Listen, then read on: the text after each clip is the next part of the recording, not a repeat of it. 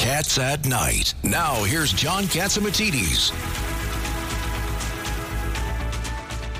On the line, we have Gordon Chang. He is a senior scholar for the Gatestone Institute. When it comes to China and other world policies, no one knows better what's going on in the world than Gordon Chang. Welcome back to Cats at Night. And thank you so much, Lydia, and Happy New Year. Happy New Year. And we have such a new problem on the. How could China export all their COVID cases again? Yeah, this is just for people that don't know. China has announced, and they're already flying into Milan, just like they did 2 years ago or 3 years ago. 50% of the people on that airplane going to Milan have COVID. Yes, I mean, this is incredible. And we are going to have a COVID wave in the United States as well, because it was good that the Biden administration imposed these testing requirements on arrivals from China, but these testing requirements are grossly inadequate. You can get a test up to 48 hours before departure. Now, a couple things. First of all, you can get COVID in the interim, of course. 48 hours is less than the incubation period for this disease. And China has not been sharing genome sequencing. So we don't even know what we should be testing for. It could be COVID. It could be something else. And the people that are not sick in the airplane are not going to get sick till 48 hours later.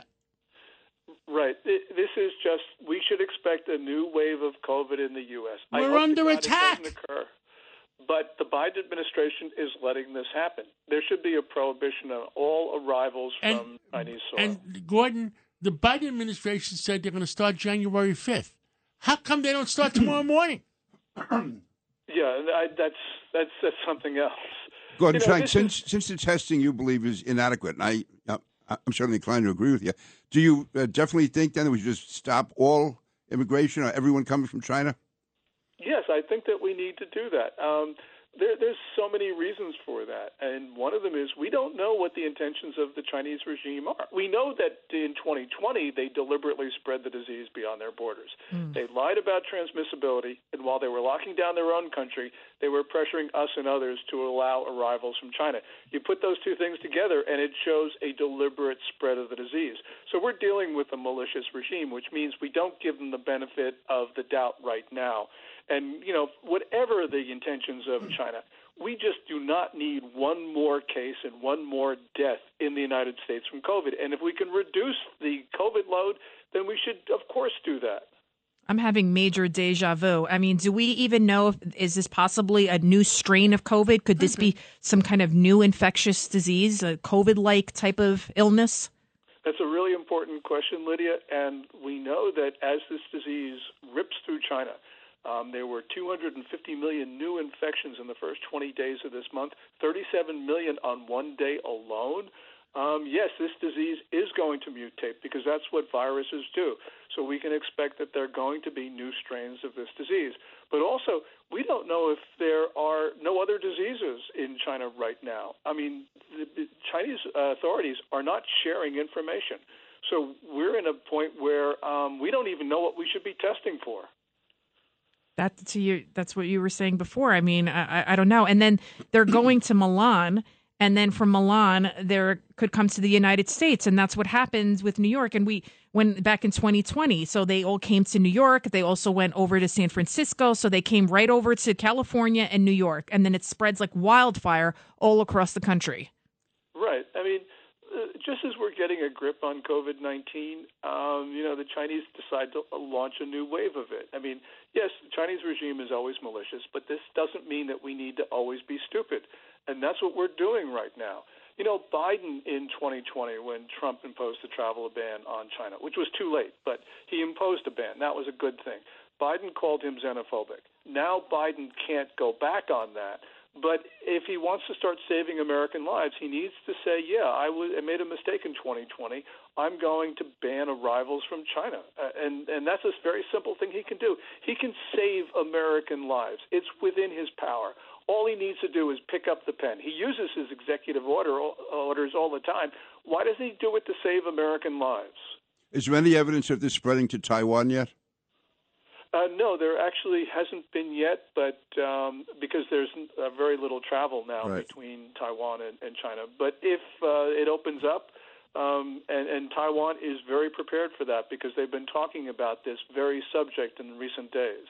And they were very effective the last time, right? Back in 2020 and 2021, Taiwan.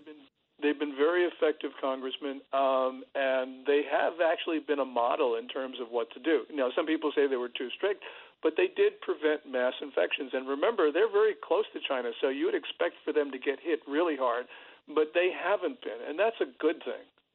So I want to ask you, John, do you think that President Biden would rather lose American lives or admit that Donald Trump was right?